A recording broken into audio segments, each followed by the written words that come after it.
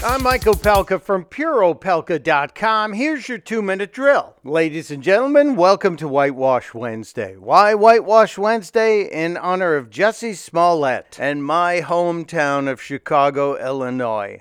A place that has shamed itself nationally and, to be honest, probably internationally by expunging all of the charges against the Empire actor, the guy who scammed everybody, caused hundreds of thousands of dollars to be wasted on an investigation into something he created, and now he is set free. Set free and probably headed back to the set of Empire. Yeah, that's probably going to happen. We can't get worried about that. What we need to do is fix the system that let this happen. And it's not going to be that easy. Chicago is a city full of stupid laws. Stupid laws like the one that forbids people from going fishing while riding on a giraffe's neck.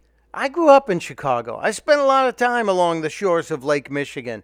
I never once saw a person riding a giraffe and fishing. But I guess you need a law for that, Chicago. Chicago also says you're not allowed to eat in a building that's on fire. Common sense would tell you that's also something that didn't need a law. It's also illegal to fly a kite within the city limits of Chicago, which should be concerning news to the people who run the Kids and Kites Festival that happens every May.